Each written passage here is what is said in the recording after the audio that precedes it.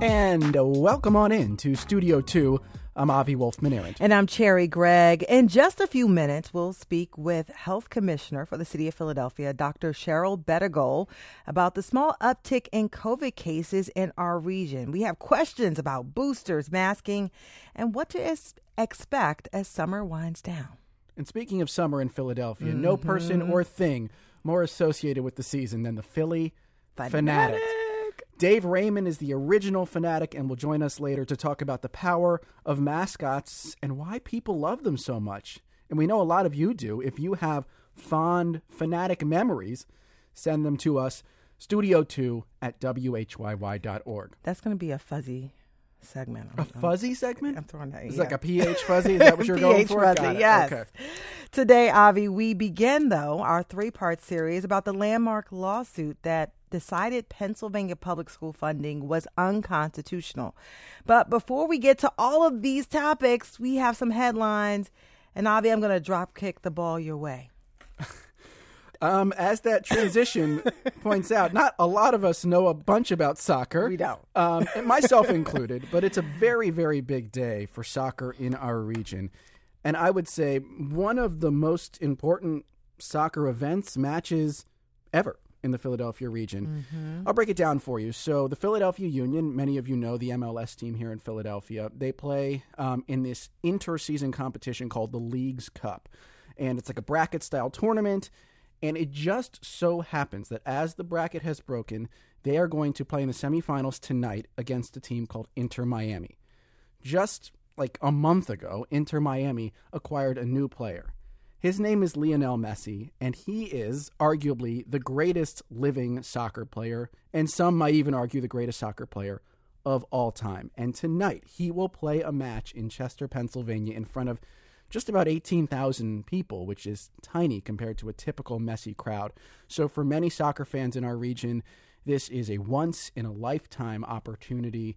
And really for the Union, who I should note have done an amazing job building up a really great team, have a lot of wonderful accomplishments in the MLS.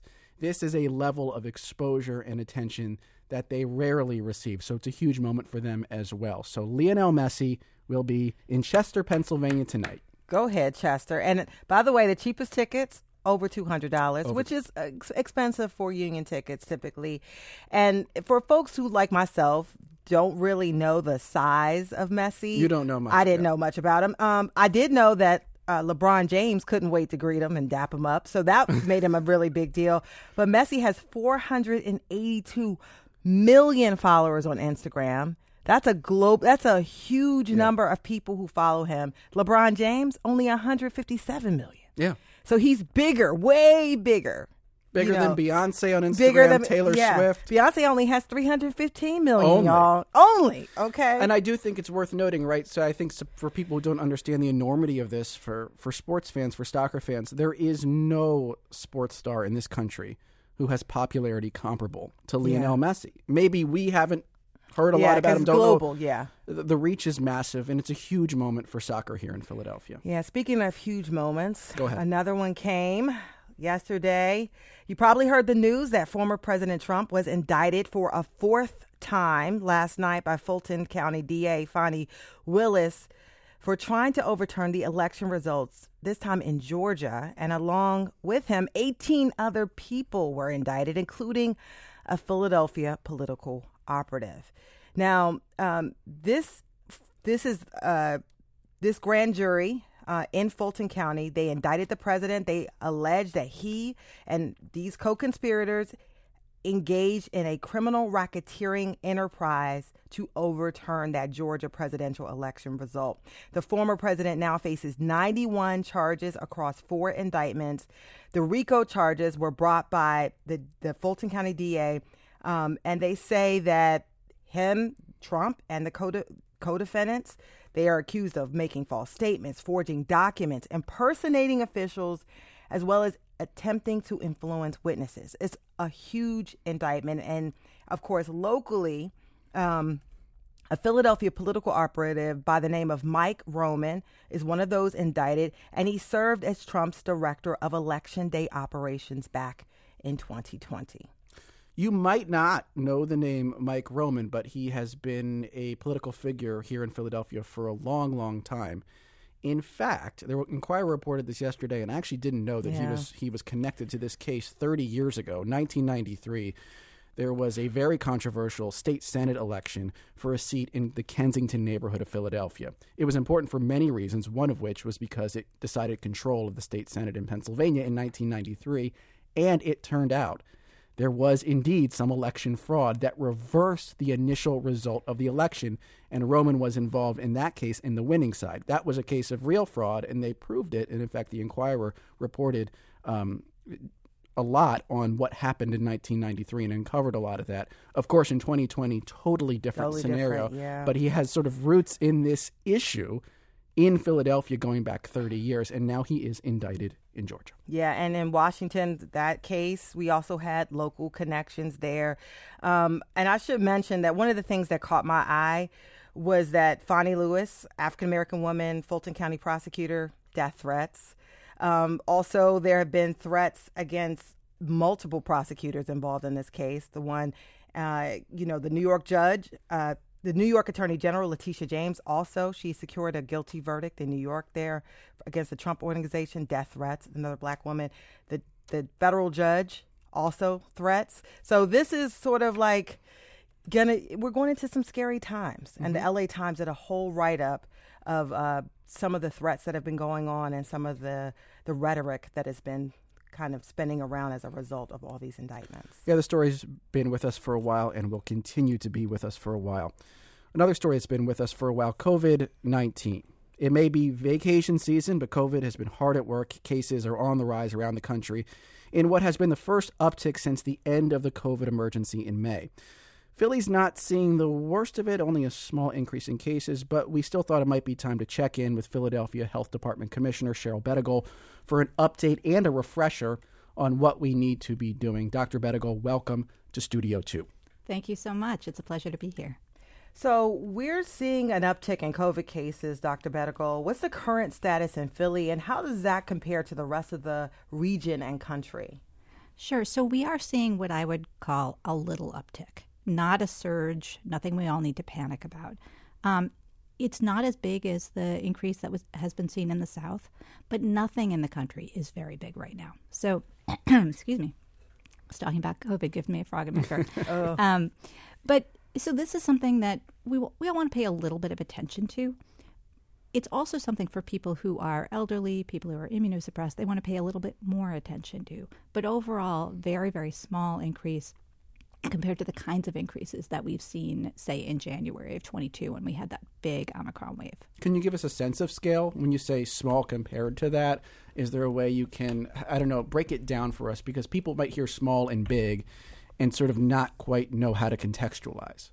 Sure. So, in the worst of the Omicron wave, we had something in the neighborhood of 1,000 people hospitalized with COVID. Now, some of those folks had more incidental infections, some respiratory symptoms, but weren't really sick with COVID. But overall, most of those 1,000 people were there because of COVID.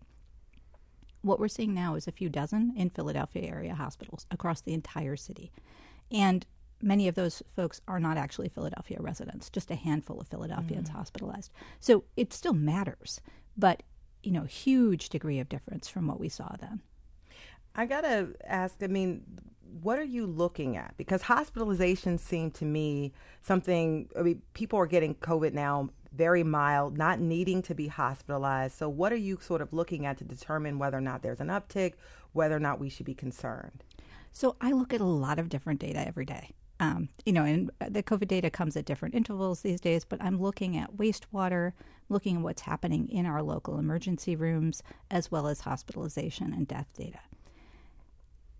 That's, it's a complicated set of data, but we know that most people are testing at home. Most people are not sharing their results with the health department. That is absolutely fine. Because if you, for example, have a little bit of a sore throat or a tickle in your throat, I don't need to know that, right? I need to know at the point that people are starting to need to use the emergency room, because that can put a strain on our resources. It can bump other people who need care out. We need to start paying attention at that point. But people who are home, maybe they spend a few days in bed, or they just, stay home for a little bit because they're not feeling quite right. That's not something that we as the public health department need to be on top of. And that's why, we'd rather have people have those tests at home to use if they need them, or just stay home if they're sick. So if you're thinking right now, it's a small uptick. It doesn't look especially worrisome, but there have been seasonal patterns with this and regional seasonal patterns to some extent with COVID. Do you think you know what's coming in fall and winter? So there's a big unknown here that, right now, all the variants that we're talking about in this sort of variant soup that we're seeing are variants of Omicron to some degree. If we were to have a very different kind of variant that we don't have this wall of immunity to, that changes everything. The seasonality, not seasonality, you can debate that. But one of the things that I get very interested in is the rate of rise. What we're seeing here is maybe 10 to 15% in the places that are seeing an increase. That doesn't take you to a very high peak, or at least you'd have to posit that it was going to go on for a very long time. When Omicron first hit, we saw huge rates of increase. So that steep slope. Yes, exactly. Yeah. And, if you get curious and want to see this, if you look at phila.gov/COVID, you can see the graph of the testing data. You can look back at that big peak from Omicron, and you can see that what we're seeing now looks more like wiggle. Yeah, and there is a new variant right now. Could you talk about that? And also, is this just part of the new cycle of COVID that we're seeing, that there's always around this time of the year going to be a slight uptick? So it's hard to know what the seasonality will end up looking like. We have seen some kind of summer something for the last few years and maybe something a little bit bigger in the winter, but those waves seem to be getting smaller over time. And, I'm hopeful that if we don't see a major change in the virus, that we'll gradually see those waves kind of peter out, get smaller, get less severe, to a point that it's just one of the other respiratory viruses that we're seeing. And this new COVID variant, can you touch on that? Sure. So, the latest variant, the EG5 that people are talking about, still part of that Omicron stew.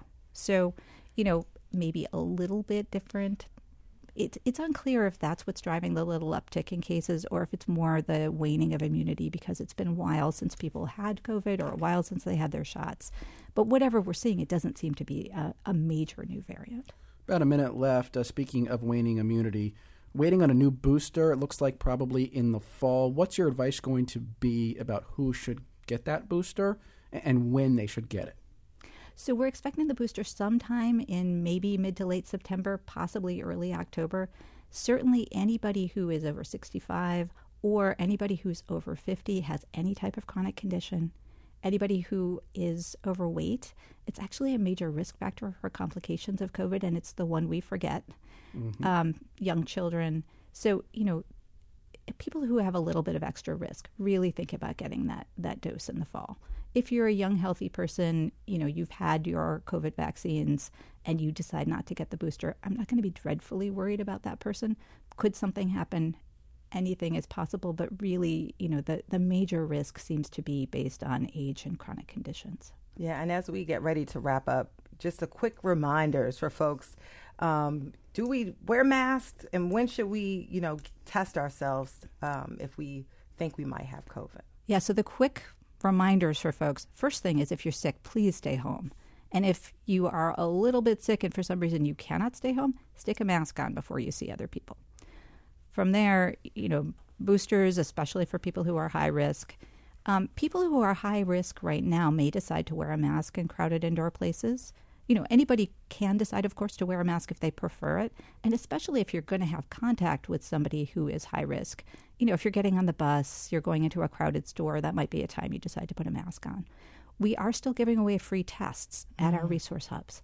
And, we have lots of them. We would love to have people have them.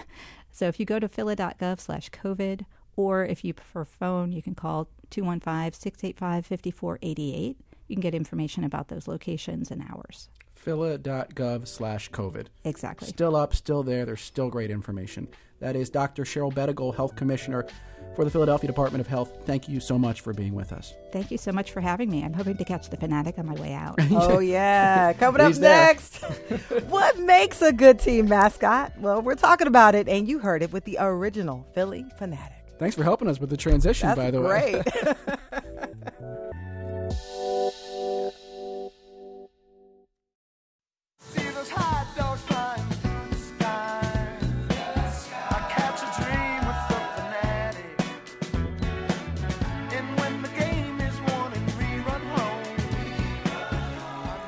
This is Studio 2. I'm Cherry Gregg, and that's Philly indie band Dr. Dog's Fanatic Song. I'm ashamed. I did not know that song know existed. I feel like I should know that. I'm Avi Wolfman-Arendt.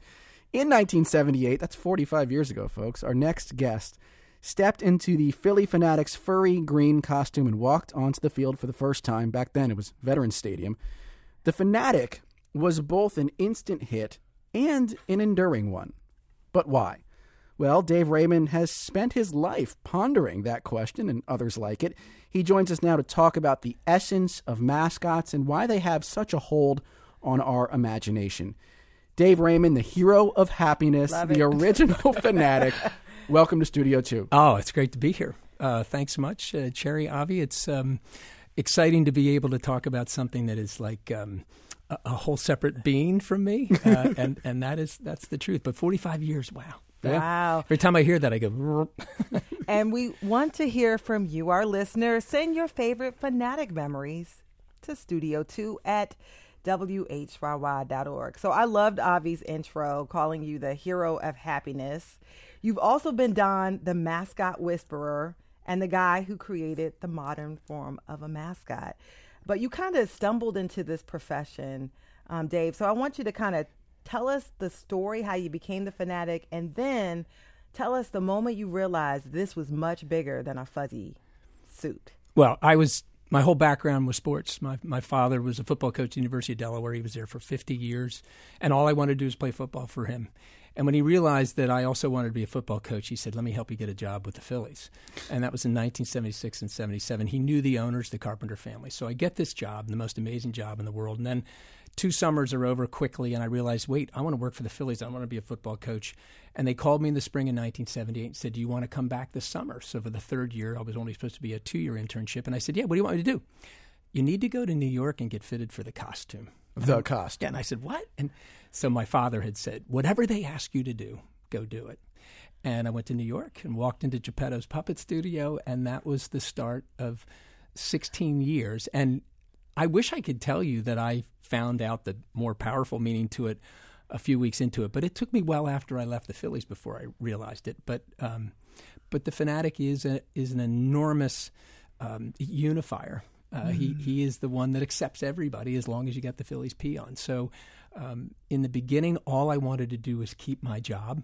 I figured, gosh, they're going to say we're paying this kid a lot of money to be stupid. We ought to be able to find something to do stupid for less. And I'm like, I didn't understand what my skill sets were because they came to me naturally. And it is truly, I believe, I'm here right now today to do the things I'm doing now because of all those experiences. And I get to look back as the Fanatic as one of the best friends ever. April 1978, I believe, is the 25th of April. What do you remember about that night, the debut night? I remember trying the costume on because it was the first time I saw it. It got delayed in its construction. And I realized that no one had given me direction. Bill Giles was a brilliant leader. Fanatic would have never been born without him. And he just liked to throw things out there. Let's see what will happen. So I went up to him that day and said, hey, the costume fits great, Mr. Giles, but what do you want me to do? And he saw that I was concerned, and he said, yeah, just go out and have a good time. Have fun, because it won't work unless you're enjoying yourself. And so I go, brilliant. I'm a college student. And I go tearing out of his office, and he yells, G-rated fun, David. So I had that box. And one little set of instructions. Yes, that was it. And it was liberating because I knew, okay, I need to keep it clean. And I need to be one of us. I was a Phillies fan, so that was easy. And when he said have fun, I went, I mashed up the Three Stooges and Daffy Duck and all of the silent comics and went out and just did what I like to do and then blended with a Phillies fan. So I understood all of it. So naturally the output turned out to be really, really accepted, and it became very quickly a success, even without social media. The very next day I was on the Captain Noah show. I've arrived, yeah. And Tim McCarver said in the paper, we're 1-0 with the Fanatic. And I was just blown away that this future Hall of Famer and one of my, heroes, Tim McCarver, had mentioned this being, and it's been 45 years of the same type of output. Was it always called the Fanatic? Is that the original name? That was actually a slogan for that year, Be a Phillies Fanatic, PH. And they gave him that name initially. They were going to have a contest to rename him, but for whatever reason, some lottery laws were not followed correctly, so we just stuck with the name Philly Fanatic. Did not know that. And something else I didn't know was that the Fanatic has a backstory. I was like yesterday years old when I learned where the Fanatic was from. Could you talk about the backstory of the Fanatic that you tell fans, and also you've kind of created a science around what's necessary for creating a successful mascot. Tell us about it. Well, it's interesting you say science, because if we dive into the backstory, it came from me coming back from these appearances we were doing, and appearances, we didn't even know what that was. Just, Bill would say, go see what they want. And I would come back frustrated because they kept asking me, what are you? And I would point to the Fanatic on the back of my jersey, and they said, no, what are you? And I said, I don't know who I am, and I didn't know why I was frustrated. Existential crisis. Right, and I said in frustration, I look like a Darwin experiment gone bad. And somebody yelled, you're from the Galapagos Islands. And so quickly they... Somebody in a crowd somewhere. Wow. No, it was we also had these debrief meetings, and I was exclaiming the frustration, and I think it was a fellow intern, and then immediately was, okay, you were a Darwin experiment. You were created unnaturally in the most beautiful natural places in the world. Your species is strange looking like all the others, but it's not accepted. So the Fanatic leaves in search of acceptance, comes up through South America and goes up into Philadelphia and sees the city of brotherly love. I mean, wink, wink, nudge, nudge, perfect story. So, and the science of that now, Sherry, is that the authentic storytelling is the most important step in success. Beyond the organization believing that it's a great idea and they're going to invest in it, you have to tell an authentic story. Because if it comes out and it looks weird and wacky, like Gritty, they say, why? You have an answer for them. Because you didn't know, and then they tell you the story, and they go, oh, I still hate him, but that makes sense. And so you get your foot, you get your toes on the ledge, and then you finally pull them in with great performance and the caring from the organization, treating it not like a costume, like a living, breathing entity, and this living brand extension. And that's what the Phillies did, and that's what was so powerful about Bill Giles' mind and what he believed in. I was thinking before this interview, why is the Fanatic so successful? And one of the things I was thinking about is the fact that he is like an extension of the brand, but he's not so straight-laced. He's a little mischievous. He's a little impish. Oftentimes he makes fun of the umpires or the other team or the other manager. And in fact, I want to bring in a clip here. This is a fight that I guess you as a friend of the Fanatic in 1988 had with legendary Dodgers manager Tommy Lasorda. Let's take a listen. We're back here at Veterans Stadium, and in between innings, Tommy, he's out there as the Philly Fanatic has a stuffed mannequin of a Dodger, and Tommy trying to get the Fanatic close. You see the physique of the of the mannequin. Tommy's a little bit hot, I think. So Tommy's hitting you with a mannequin, I guess, that you made of Tommy Lasorda. I was curious where that part came from, the confrontation with the umpires and the other team, and whether the Phillies were ever like, hey, maybe not so much of that or more of that, because it's a real big part of the Fanatics brand, and I think people in Philly do relate to that part of the Fanatic. They do. The G-rated fund did not remove the passion and the insecurity we hold on our sleeves. Right. The den of iniquity 2 hours north of us, and the 28 world championships and all that. That's part of being a Phillies fan. So the Fanatic could embody that and embody it in a little bit more of a kinder, softer way. Bill told me to go have fun, and he rarely edited me unless I had pushed too close to the box of something other than G-rated. So this idea for me as a former athlete and getting to work and be with my heroes, when I could get them involved, and to the point where once they got involved, they started loving it, and they would bring practical jokes to me and say, hey, before the game, we want to do this to you. I mean, it was phenomenal. So, and that pulled the fans in. So 1 minute I would be camping it up with Pete Rose, and the next minute I'm with you and your kids or your grandkids in the stands, and it really pulled back a curtain for them. And I was encouraged to do more of it. I worked with the umpires. I got to know Doug Harvey, whose nickname was God. Yeah. He was one of the leaders of the National League umpires at the time. And he said, I like you because you don't make fun of us as umpires. You have fun with us as an authority figure. He said, as long as you do that, and if we tell you we need to stop because something that's happened in the game and you respect that, I'll always work with you. Well, when God said yes, then all the other umpires came. And Eric Gregg used to dance with the Fanatic. And so that became important to me because I loved it personally, and it got me connected to the players and friendships developed from that. But then the fans felt the same way. And you got to see the players being human. And back when I went to Connie Mack Stadium, I would go to the Phillies games with my dad. We'd sit in the box somewhere, and I would see one of the players do something that looked not like a player, like, oh, they shook somebody's hand or they waved at a fan. I went, that made me feel like they were humans, right? Because I had them in my mind's eye as these heroes, and that they weren't real. They weren't real. They were just baseball players that I loved. And that's what I love to do as a Fanatic, is bring the human element, connect people on a human level, on an emotional level. And nothing better in branding than if you can get your brand to go get hugged, photograph, and then have people say, look where I was. And they show a picture of your brand and bringing them joy. So it was all part of that matured over time. And it was about making sure the fans felt that there was something even as important as baseball in those environments. And you actually train mascots and the performer, because that's a lot of work. You were making friends, making sure you had those relationships, watching the games, coming up with actions, very physical work inside of a fuzzy suit, all of this. How important is the performance aspect and who's inside that suit?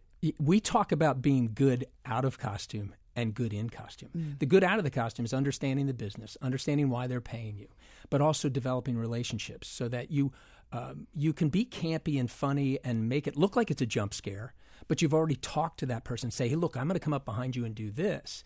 Respond however you want to, but it's coming. And then they'll say no or yes or, hey, I got a better idea. And then they collaborate with you. So being good out of costume is very important. Being good in costume is about dealing with the physicality of it, not discounting how difficult physically is going to be, so you have to be in shape.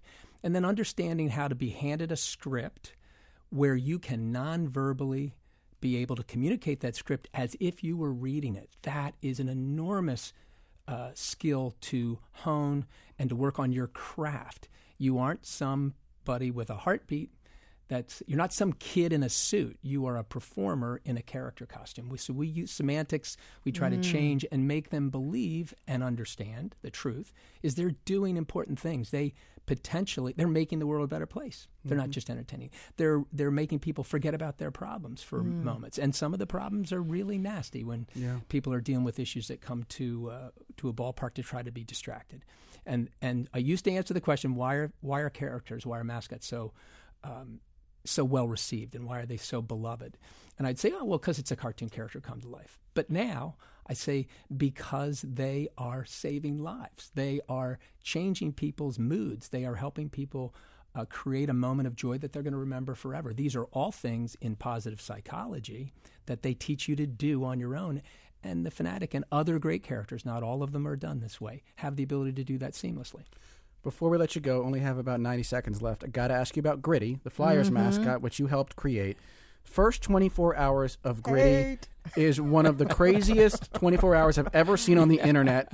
Everyone hated him, and everyone loved him. What are your memories of those first 24 hours of Gritty's existence, and what lesson did you take away from that in about a minute? I told the Flyers to expect 6 months of negativity at the least, and that if they stuck to their story, and they continued to believe in it and didn't say, oops, we made a mistake, pull it back, it would work, and it would work for a long time because they had done everything right. Actually, they created a character that I thought Stephen King would like because it looked like it was going to eat children. They said they wanted to attract children, but when I pushed back a little bit on the design, they said, wait, we're doing exactly what you told us to do. And I said, you're right. What I like doesn't matter. And then when we went to the Please Touch Museum to watch 300 elementary school kids watch it, not a single one of them ran in terror, which I've never seen a rollout in front of kids where that didn't happen. And I went, wow, this is going to work. And the organization is laughing at the tweets. He sucks, I hate him.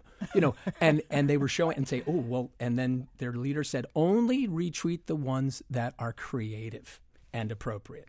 I went, these guys are going to win. And then once the Pittsburgh because they Penguins embraced the reaction. Yes, and because they were ready for it, and it was so Philly. They were looking forward to it. And then the dismissive tweet from the Pittsburgh Penguin mascot, LOL, and then Gritty said, "Hey, sleep with one eye open tonight, bird." And that's when it flipped. Yep. And that is when it flipped. He's our ugly, not yours. Leave him alone. Exactly. And you're ours, Dave Raymond, the original fanatic, the mascot whisperer. Really appreciate you being on Studio 2. My pleasure. It was awesome. Thank you. Coming up next on Studio 2, WHYY's School Podcast takes us into public schools with crumbling infrastructure for a special series this week. That's coming up.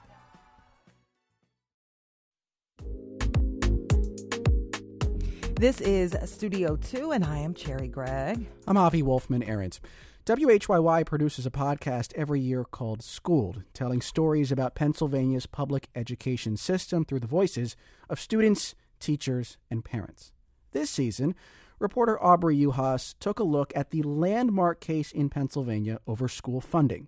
A judge ruled in February that how we fund our schools is indeed unconstitutional. And that lawsuit, it went on for years. It was brought by some districts, parents, and nonprofit groups that alleged the state failed to provide adequate resources to educate kids in poorer districts compared to wealthier ones. A big part of the problem, of course, is the reliance on property taxes to make up for funding shortfalls. The Schooled Podcast does a great job laying all of this out, and over the next 3 days, we're going to feature the podcast here on Studio 2. In today's episode, Aubrey takes us inside 2 Pennsylvania schools to see stark differences between haves and have-nots. At first glance, Penwood High School, just a few miles outside of Philadelphia, looks like a lot of other schools. Think long hallways lined with classrooms, and glass cases displaying student artwork, clumsy still life paintings, and heavy pottery. A large quote is painted on the wall. Yeah, so it says education is the most powerful weapon which you can use to change the world. And then we have a fan right below there, because I'm assuming the cooling system probably isn't working. The deeper you get into the building, the more you realize it's crumbling. Now, take a 20-minute drive to another public high school. This one's a few miles farther away from Philly. Here you'll find a very different setting. One so perfect, it kind of feels like a movie set. When I tell you, I walked in and I thought I was in High School Musical. They had like a ballet studio. They had a pool. They had all of these workout places.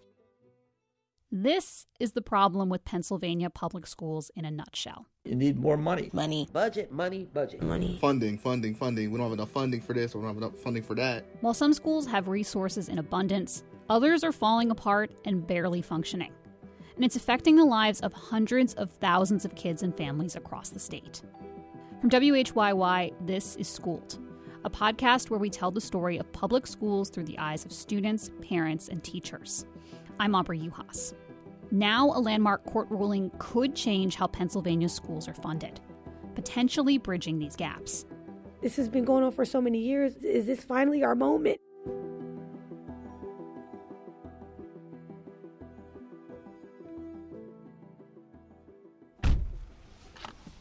We're in Delaware County, a densely populated suburb near Philadelphia. We're currently at Penwood High School in Lansdowne. Your high school? Yeah, my previous high school where I graduated in 2021. Nashari Stewart is 20 years old, in her second year of college, and home for spring break. And she's offered to show us around Penwood, to give us an insider's look. Nashari has good memories of this place. When she was a student, she excelled in her classes, competed in mock trial, and served as a student representative on the district school board. You know, it's been the same building since the day that the high school opened up, so it's not in the best of shape. The building was pretty impressive when it first opened in 1927. Maintaining this once great building has been a challenge since money is always tight. And that's even though the school's district, William Penn, has one of the highest property tax rates in the state. There just isn't a lot of wealth to tax here. Property across the majority black school district is worth about $1.5 billion. And that may sound like a lot, but compared to nearby districts, it's minuscule. One has nearly 4 times as much wealth, another 10 times. Both of those districts are predominantly white. Good to see you too. How are you? Oh, how are you doing? I'm good. Yeah, hi, nice to meet you. Nice to meet you. My name is Judy Lee. I'm the principal here. Judy Lee has been the principal at Penwood since 2016. She knows the building and its problems better than anyone. Remember heat? No, Oh, there's no heat, yeah. no heat. No heat, yeah. Another issue is overcrowding. The building has been cramped since the district merged 3 high schools into one in the early 1980s as a result of the Brown versus Board of Education ruling. Although that sign before you enter says, food or drinks prohibited, students have to eat in here because they don't have anywhere else to eat. We're in a small gym where you have to shout to be heard over the air conditioning. The actual cafeteria is too crowded. And even with the gym used for overflow, there still isn't enough room for everyone to eat comfortably. Students share, like, Dr. Lee, I don't want to be in that space. It's too crowded. I'm sorry, I don't have any other space for you. We walk downstairs and can't help but notice a big hole in the wall. How did that happen? What is that? So there was a situation, and student basically could not control his anger, so he punched it, and then the wall broke. When was that? That was last year. And then there's the library. And you can see that the paneling from the ceiling is coming down. Looks like it's about to fall off. The small windowless room has a water-stained drop ceiling. We're still currently without a librarian, and so in order for students to be here, the teacher needs to, take off from their lunch or their prep period to be down here so that students can be supervised while they're in here. Principal Lee points to something on the floor. We also had mice infestation in the building, so you will see that mouse trap. It's an old-fashioned snap trap. We caught 10 mice in my office and also at the library, so we have been calling exterminator, but the mouse trap is not really working. Principal Lee says over the winter, when the mouse problem was at its worst, staff had to clean mouse droppings off their desks every morning.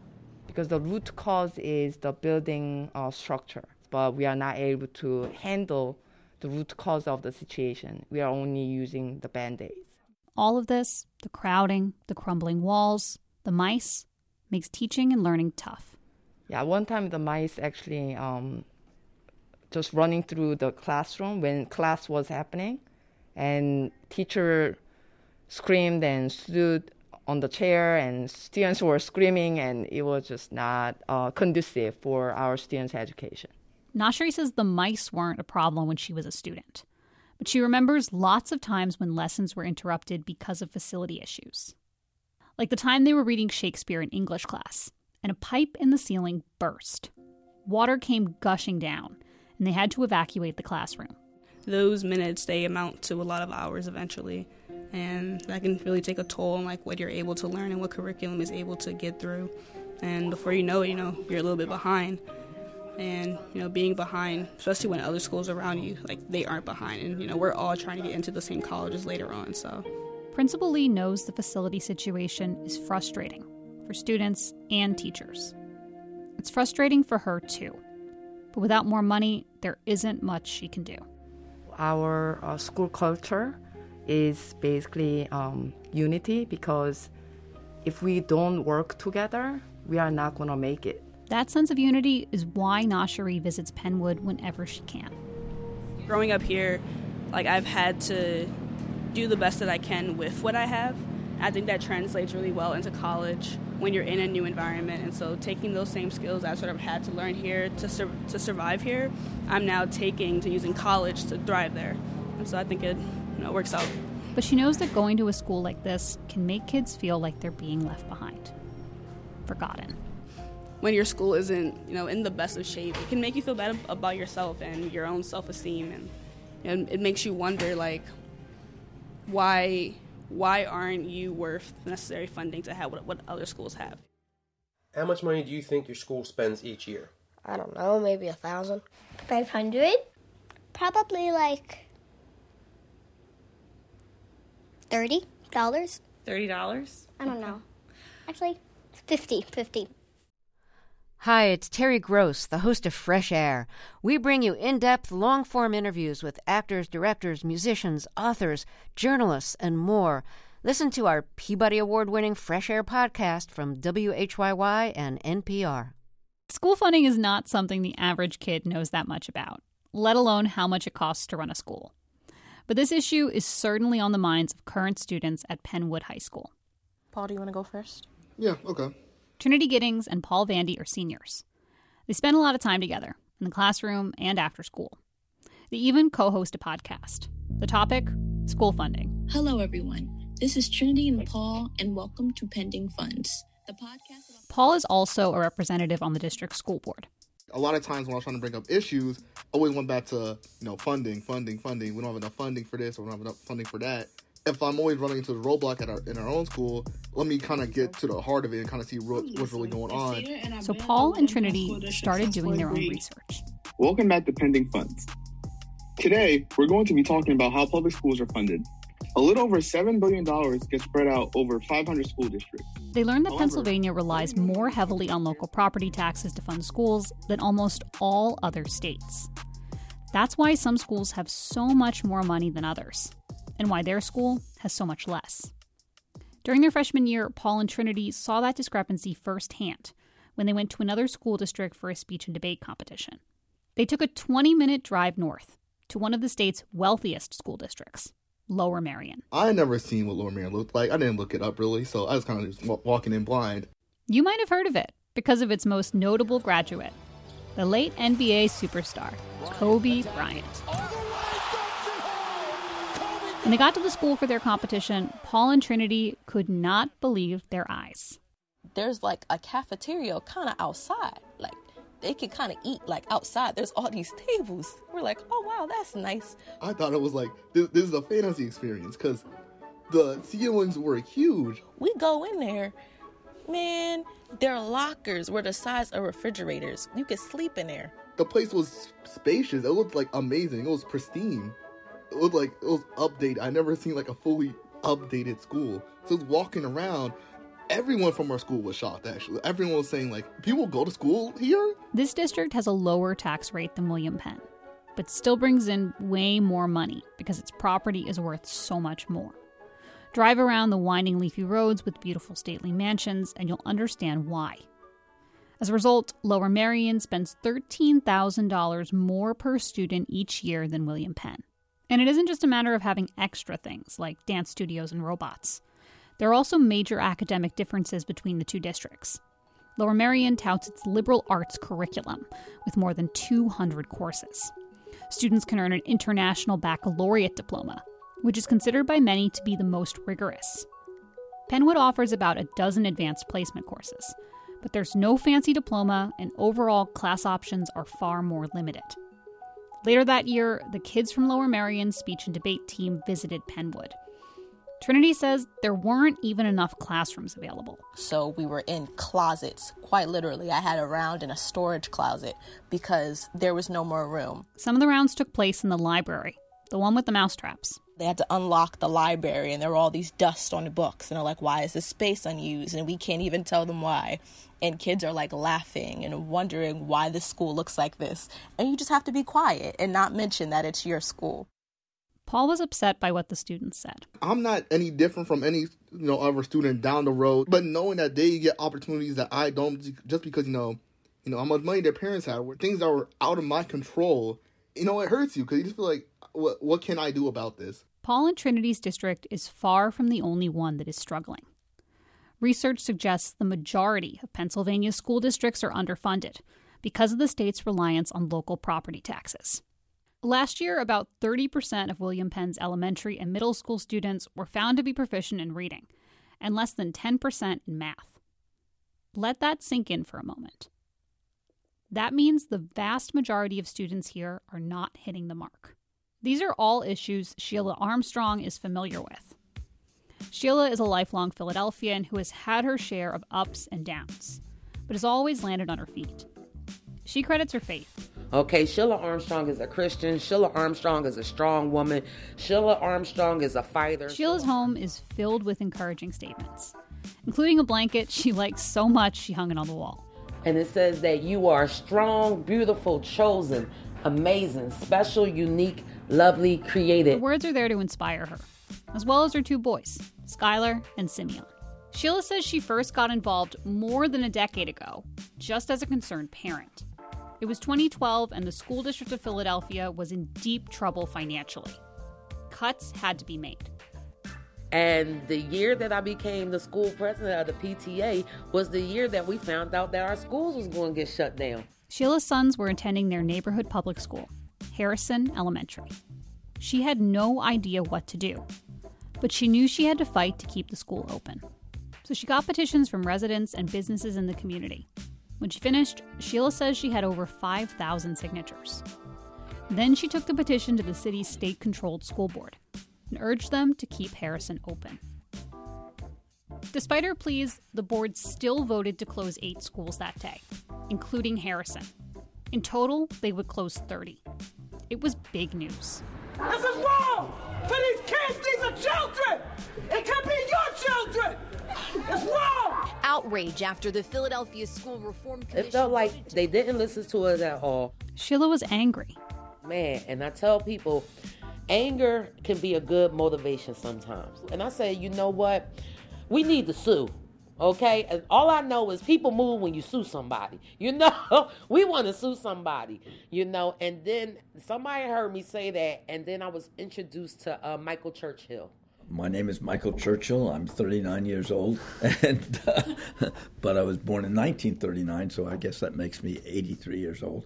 And I'm an attorney here at the Public Interest Law Center. And he was like, Sheila, we're working on this case. I'm sorry, that's my Michael Churchill voice. I remember talking to her, but I can't tell you when was the first meeting. So he'd be like, Sheila, we're working on this case, okay? And I think you might be good for this case on us. Would you consider signing these documents so we can do some research and stuff? I just remember just her energy. That's as good a way of putting it. And I said, sure, Mike. All right, yes, come on, let's go, because I want to sue. All I know is we need our school back open. Michael Churchill was the man to talk to, because he had already sued the state over education funding more than a decade before. But the case didn't go as he hoped. The state Supreme Court decided that school funding clause in the state constitution was non-justiciable. That's a fancy way of saying the court didn't want to get involved. Which brings us back to Sheila. By 2013, Harrison had closed and her son's new school was dealing with significant budget cuts. Bigger class sizes, no libraries, and far fewer extracurriculars. People thought the struggles that they were having was because of their own problems. That the people in the district thought what was here, we aren't taxing ourselves enough, or we're not working hard enough, or we don't have the right leadership, or something's wrong with us. Why are we struggling so? Without ever thinking that, hey, everybody else is struggling, and the problem really is not what you're doing, but what's going on in Harrisburg. Even though his earlier attempt had failed, Michael was ready to try again. It was time for him to go back to court. And this time, Sheila was coming with him. When I started this case, I thought it was going to be like a typical lawsuit, like a car accident or something. But it wasn't. It would take close to a decade for Sheila and the other petitioners to get their day in court. At times, I felt stuck in this case because it was like I felt like I was being attacked. She wasn't just fighting for her son's school. She was taking on the state. I'm going through everything when I know I'm doing the right thing. I know this is right. And the state wouldn't dismantle the old system without a fight. This was so much bigger than me. This was so much bigger than my children, my family, the city. This was about all the kids in our state. That's coming up on Schooled. Episode 2 of Schooled airs tomorrow right here during Studio 2. Until then, Avi, that's the end of our show. Our producers... It flies by, especially when the Fanatic was here. Our producers are Debbie Builder, Paige Murray Bessler, and Andreas Copes. Al Banks is our engineer. For more of our show, you can head on over to whyy.org/studio2 or download us wherever you get your podcasts, and be sure to rate and review. From Studio 2 WHRY in Philadelphia, I am Cherry Gregg. And I am Avi Wolfman Arent. Thank you so much for joining us.